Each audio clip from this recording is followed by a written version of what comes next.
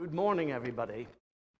You've no idea how reassuring it is to see that. As you will see that the displays are quite important to the message that I've brought this morning. Anyhow, we are starting a new series.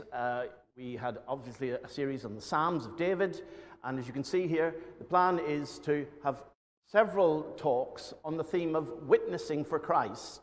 And the purpose of this is to prepare our hearts at this stage so that by early next year, in January or so, we're hoping some house groups might follow a study in how to witness a bit more, so that by about February, March, we will conduct an evangelistic effort in the church using something such as Evangelism Explored. And as a church, we will seek to reach people and bring them in, and not bring them into the church, but bring them to Christ through the messages. So this is part of a process. But it is emphasizing what, David, thank you very much for sharing with us your witness to Christ, but that each of us has a light, a testimony, who knows Jesus, and we seek to understand how best to share that light. You'll see that the series looks at various aspects. Next week we'll have a little break for the Harvest Service, and Compassion UK will be sharing the ministry that they undertake across the world for children growing up to discover Jesus. Then a series of several ones. Next week, Barry will be covering Barry. These are the wrong way around, actually, I think. I think it's the 7th of November. Barry will cover Barriers to Witness. I'll change this, but they'll be the topics covered, and I hope you've got the idea. Today, as you can see, we're going to cover a very interesting topic: how to spread the gospel to the whole world. And so I'm going to demonstrate, I hope, to you how the gospel spreads to the entire world and how you can do it. So no small challenges this morning, I should hope. There was a very famous American evangelist called Billy Sunday. And he would preach to packed crowds in theaters and sports stadiums. And he would urge them to come to Christ, people there to come to Christ. And he would say in some of the theaters that, it was in Chicago, the best thing that could happen to you, friend, is that you come to the front, repent, and come to Christ, and that you walk out that door and you get killed by a tram right away, because you'll go straight to heaven. I believe there's a very slight flaw in that idea, and that's quite simply that if all the world were converted and immediately knocked down by a number 27 bus, then there would be nobody left to share the gospel with the rest of the world. And I think Billy Sunday may have quite unfortunately overlooked that, but I think you've got the idea. As you can see from the video that we showed, that the word witness is in Greek the word from which we get the word martyr. Now, that is a challenging thought, and that the expectation of witnesses in the New Testament is that what we now discover for martyr, that they may well risk death. So it is a challenge.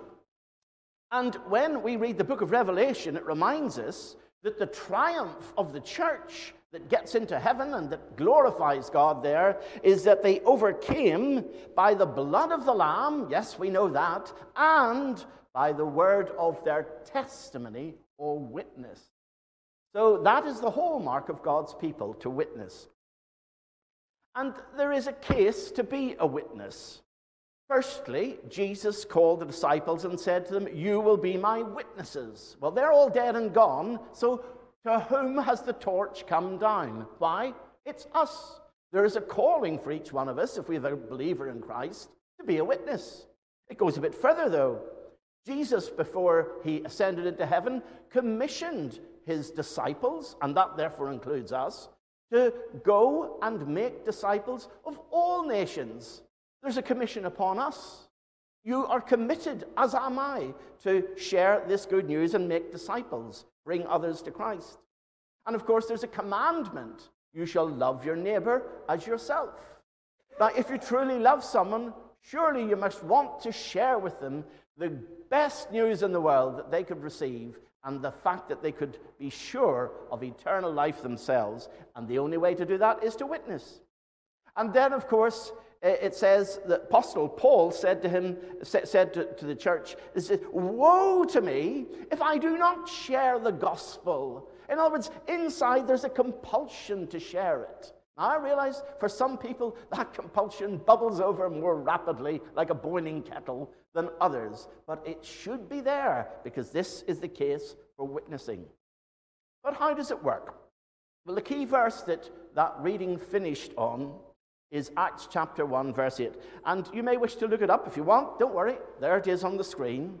But the key witness, the key theme of witnessing that Jesus left the church, and these are the last words that are recorded in of him speaking to the disciples before ascending to heaven in the book of Acts, are that you shall be my witnesses in Jerusalem, Judea, Samaria, and all the ends of the earth.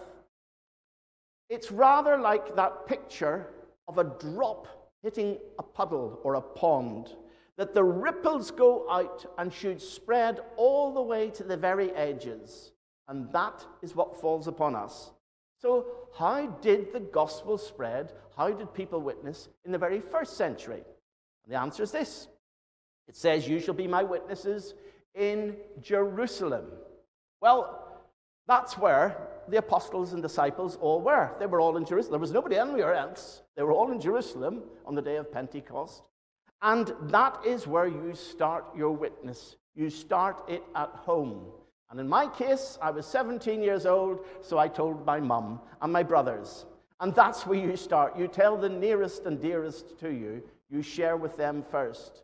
Now, they may have a few things to say back to you, but that is the start home, that we must work from there. And then it says, you take it out, it says, to the next place, which is Judea.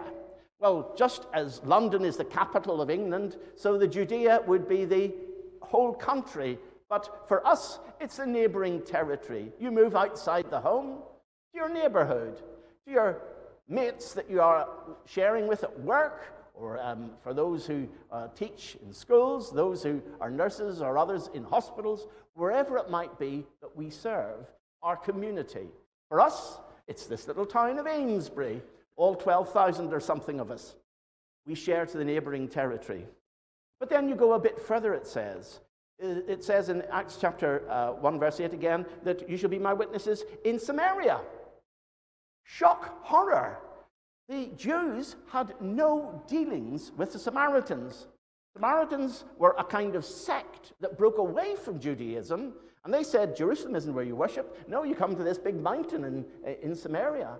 And they had all sorts of other funny ideas. That's when it starts to get a bit hostile. Because as soon as you say that, they'll start coming up with solutions and objections to what you're saying. That can't be true. I heard that you become a Christian by going to Mecca. Surely that must... And then you may find opposition. But we are called to take the good news and witness to people that we are less comfortable with. And that's not always easy. I wonder who you think you're uncomfortable with and in sharing the good news to. That is the calling. But it doesn't stop there. As Jesus said, you must go to the ends of the earth. And this little map here shows something of what happened in the New Testament church. Obviously, they all started about here. And funnily enough, the apostles got into a holy huddle. And the first 8 chapters of the book of Acts show that the apostles never left Jerusalem and their immediate surroundings. They were afraid to share the gospel far up outside that. And so what God did is he dropped an atom bomb on them. Boom! Persecution, killing James, killing others of the apostles. And sometimes that scares the church. You go out, and unfortunately that's how some people had to be kicked out, but not Apostle Paul, who managed to get much further all the way around this part of the world, indeed up to Rome itself, and he wrote of a trip to Spain. He took the gospel to people who the Jews refused to believe could believe. That's us, Gentiles, non-Jews. Get it out. And that's how it spread. And you'll see how rapidly it spread across to the ends of the earth. Okay. How did Paul do it? I'm always amazed that in our modern generation, we can fly to the moon, we can send captains, not Spock, what was the other one? Kirk Shatner, that was his name, William Shatner, this week, has been up to the edge of the earth, who was the captain of Star Trek, if you remember those old series. Anyhow, the thing is, we can go to these great journeys, and we can send ordinary people. He's 91 years old, went up that high. We can send people by jet across the whole of the world, and yet we can't get the gospel out to the whole of the world. Yet Paul did it. Look how he did it. He started off here in Antioch, and he then walked down to the harbor, took a ship across, and then walked all around Cyprus, took a ship across, then walked all the way there, all the way around there. He got beaten up here, and then he got stuck in prison and assaulted here. He then walked all the way back to here and took the ship home. The gospel spread at walking pace, because you can't stop people unless you walk up to them. You can't fly and wave at them from the top of a jet aircraft. The gospel is person to person. It is COVID. It transmits like a virus. It is not a religion. It's a virus. It should be shared because we do it at walking pace. And that's how Paul managed it. But, of course, as we know in more modern times, the gospel can be shared at tremendous rallies. Does anyone know where this building is, just out of interest? The picture of the evangelist might give it away. Who's the evangelist? Billy Graham. In 1951, he came to London to Haringey Crusade. He set up a crusade, and about 15,000 people went every night to Haringey, and they heard the gospel. And many believe that it changed the course of English church for about the next 30 years. Hundreds upon hundreds of people came to be saved. Thousands did. He even got Billy Graham to speak to the Queen. And if you watch The Crown, it describes the incident in that it's docudrama. It describes that he did speak to the Queen and some of the conversation that we think was shared. The key thing is this, that you can have gifted evangelists who can speak to great crowds and can manage to speak to so many thousands at once. And often as not, we sit back and say, come on, Billy, keep going, keep going. Well, sadly, he's gone to glory, so he's not around. There are others that follow. This chap here I know well, Roger Carswell, is a modern evangelist who preaches a lot or shares the gospel in universities and conference centers, and he's very dynamic. He also shares it in open-air settings as well. And if you haven't tried sharing the gospel in the open air, well, it's scary, but it works. And you don't need to be on your own. You can go in a team. Indeed, this is a team on a beach. And that's where I first met Roger Carswell on a beach mission and was part of that team. You can share with others. You don't have to be on your own. But the key thing is take the opportunities and get out. But really, how should we share? What is the way that the gospel goes? How could it possibly get to the whole world? Let me show you. Here we go. One person brings another. It's as simple and as effective as that. I'm going to walk through with you how this works, and I'm going to ask you some questions to do in your head, some mathematics. So I hope you're on the edge of your seat and can answer some of these questions. But let's see how it works. I want you to imagine you're the only Christian in the world. None ever has ever been heard of. You're the only one. And so what you do is you get home and think, I need to share this. And so you get yourself a little list and you write down the people you'd like to share it with. And you pick on one person in particular. And you pray for him or her every day, just for that one. And then you take an opportunity to go and have friendship. Well, you're probably already their friend. You start in Jerusalem. And when you get to speak to them, you start to introduce little bits and hints into the conversation and steer it perhaps a little bit to see if they have some interest. Well, you're just starting. And as things warm up, you get a chance to share more and more about what's happened to you meeting Christ and how Christ has changed your life. Curiosity then leads to maybe explain how he could change their lives. And every day you pray for that person.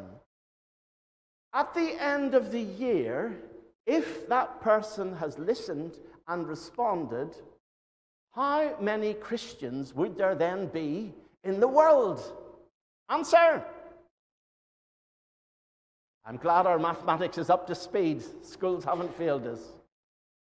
Okay, wonderful. That's just the first year.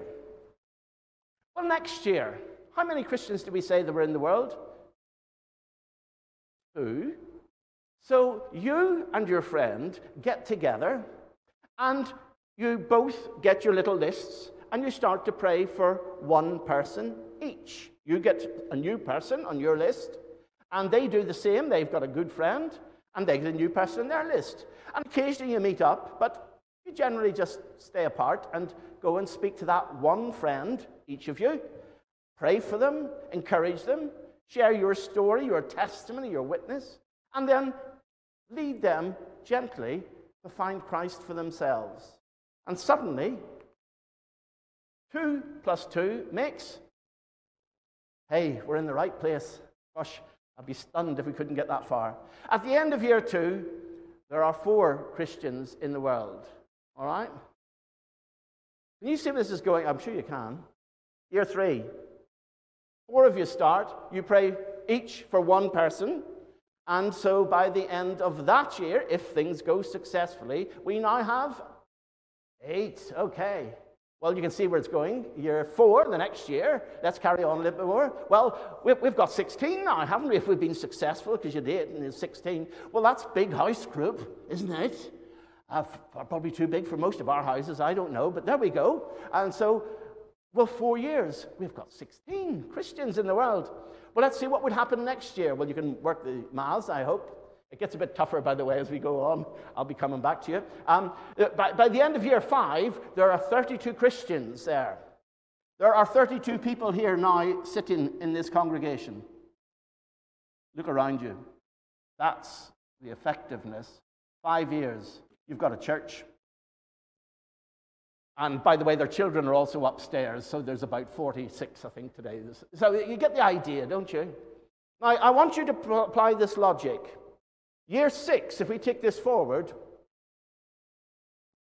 well, that will be double. That will be 64. And you can see it's still progressing. And all you're doing, and I'll take you back, all you're doing is you're praying for just one person each year. You're praying, witnessing, sharing, but you're being gentle, and you're just hoping that by Christmas, the end of the year, they'll be joining you for Christmas celebrations because Christ is in their heart as well. All right, tell me what it'll be at the end of year 7. Hey, what? 128. It gets harder. Yes, that's true. And year 8? 2, 5, 6. And year 9? Okay, see, if those of you who understand computers can see the digital decimal stuff. And after year 10, you know what the key number is there? 1,000. After 10 years, you've reached the first 1,000. 1,000 people. I don't know the numbers of believers in Amesbury. My guess is that true believers, it probably ain't much more than 1,000. I could be wrong. Barry will correct me, I'm sure. But it's about that. Certainly if you add up the attendance in all the churches in Amesbury, it's well below 1,000 on a Sunday morning. Now, let's take a look at how this works. If you look at the way the numbers are going, 2, 4, 8, 16, 32, if you were to do this for another 10 years, by year 10 you get 1,000. The next 10 years would be 1,000 times each of those. So year 11 would be 2,000. Year 12, 4,000, roughly. By year 20, how many are we looking at? Well said, Linda, well said. Now, David, come on, give us the actual. Yeah. By year 20, you've got more believers than the entire population of Birmingham City. 1 million. If it's 1,000 after year 10, after year 20, it'll be 1 million. Just let me show you a few other things. That's about Birmingham population. By year 23, London, 8 million. By year 26, I think it is. Yep. the population of the entire United Kingdom, 67 million. By year 30, 1 billion, just a bit below the population of India and China each. After 10 years, remember, you will have been witnessing to one person each year. By year 10, how many people will you personally have brought to Christ in that time, assuming this works? 10, just 10. But yet we know there's 1,000 out there. After year 20, how many people will you personally have led to Christ? 20. Yet there's 1 million out there. And by year 30, there's 1 billion. And how many will you personally have led to Christ? Just 30. And let me just take this a little bit further. By year 33, 8.5 billion. The current population of the world is estimated as 7.9 billion. That, brothers and sisters, is how to win the world for Christ. You have got the lot, one by one, and you have only led personally 33. Jesus lived 33 years. He didn't see billions. He saw 12 and a few others. Do you see how it works? Now, the obvious question, it begs the question, is, well, why not? Why is the whole world not converted for Christ? There are many reasons, of course. Quite often, of course, it falls back to us, because Jesus said, "You shall be my witnesses." He didn't say, "I'm going to be my witness for the next 33, 60, 2,000 years. You shall do it." Who has failed?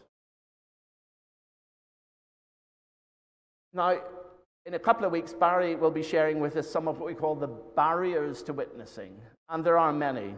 But of course, the chief one is no doubt that there is opposition out there, and many reject. And Jesus quite happily will let people reject. A rich young ruler came to him and said, "What must I do to be saved?" And Jesus explained, "What do? You don't do anything. You just trust me. Give away everything else and come to me." That young man wanted to hang on to his money and his riches. And he walked away. And do you know what? Jesus let him walk away. That'd be me. I'd be like, no, mate, you don't realize. Don't do something stupid like this. No, come back to Jesus. Jesus, it says, loved him. But he watched him walk away. God does not force his way into people's lives. I think it was David Livingstone said, Christ is the perfect gentleman. He never forces anyone into the kingdom. So yes, there are reasons why not. But I wonder, is the real reason that we're not listening to what the ladies, Mary, Magdalene, and others heard on the day that Jesus had risen? Inside, the two angels said, "Look, he's not here. He has risen like he said he would. Go quickly and tell the rest." Are we going quickly to tell the rest? We may think, well, I can't do that. Boaz had a very large field, many fields. Boaz sent his reapers into the fields. Boaz every year would have a massive harvest of sheaves brought in. We're not all called to be a Billy Graham or a Boaz and win millions for Christ. Although Billy Graham did preach once in Seoul, in Korea, every night he preached, there were 500,000 in the audience. God can use people like that. But we're not all Boazes. Ruth, on the other hand, she just, what'd she do? She just went around the edges. She didn't even go in the main bit. She hung around the edges and picked up little sheaves, one here, one there. That is what we can do, one by one. And I think the story of this is well put by a lady called Annie Flint, who points out that Christ has no hands but our hands to do his work today. Christ has no feet but our feet to lead the men on his way.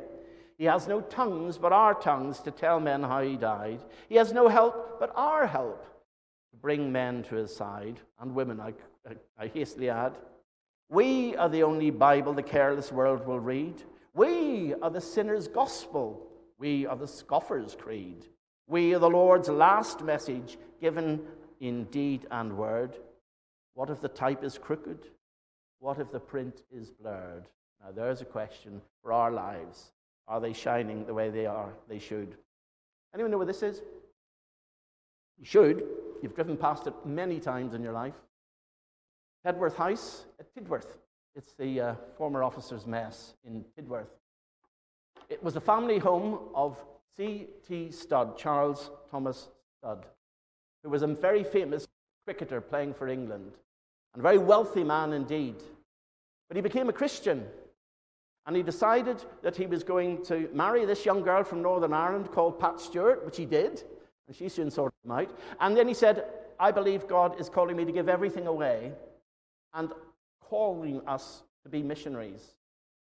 And sure enough, he went to China, India, and Africa and gave his life serving as a missionary. He gave it all up. Why? He explains. 2 little lines I heard one day, traveling along life's busy way, bringing conviction to my heart and from my mind would not depart.